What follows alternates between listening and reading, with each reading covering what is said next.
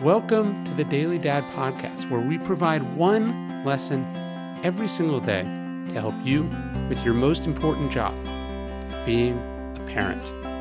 I'm Ryan Holiday, and I draw these lessons from ancient philosophy, modern psychology, practical wisdom, and insights from parents just like you all over the world. Thank you for listening, and we hope this helps.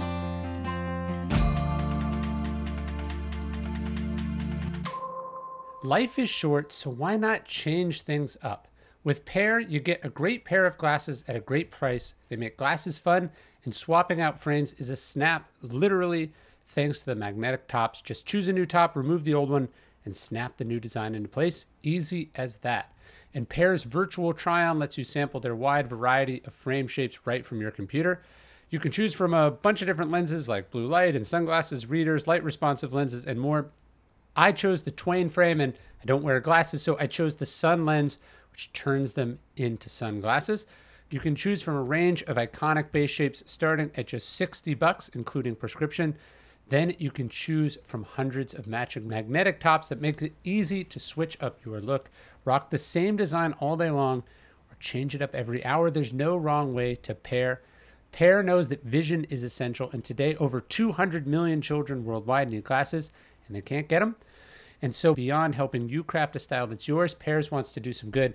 So for every pair you buy, Pair provides glasses to a child in need. Get glasses as ever-changing as you are with Pair. Go to paireyewear.com/dailydad for 15% off your purchase.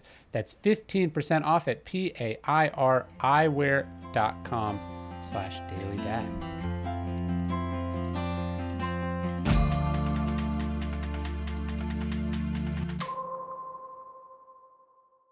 Don't wait to be proud. It's a story as old as fatherhood itself. The son or daughter kills themselves to win the approval of their dad, which never seems to come. There's pain, resentment, bewilderment. I've worked so hard to make you proud. Am I not enough? Only at the end or after their death is it revealed. They've had the thing they wanted all along. This was the story of Claudia Williams, the daughter of Ted Williams. Only buried in a pile of memorabilia did she find a note left by her impossible-to-please father. To my beautiful daughter, he said, I love you, Dad. In a recent obituary of the brilliant publisher Sonny Mehta, Roger Cohen writes, when Mehta's father, a diplomat, died in Vienna, Mehta found in his desk a folder with every article ever published about him. The pride of his father, who had never complimented his son, was evident. It breaks your heart. Why couldn't they have expressed some of this when they were alive? Was it a generational thing?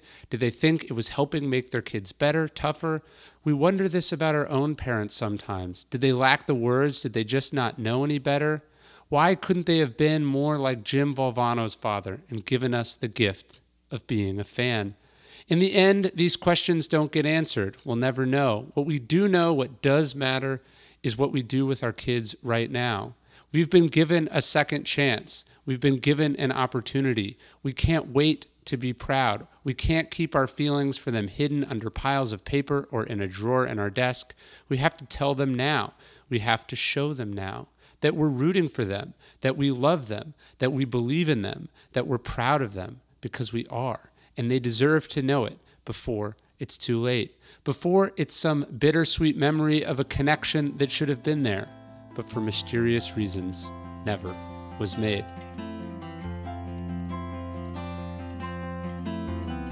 Hey, thank you for listening to the Daily Dad Podcast. Leave us a review in iTunes. It helps a great deal.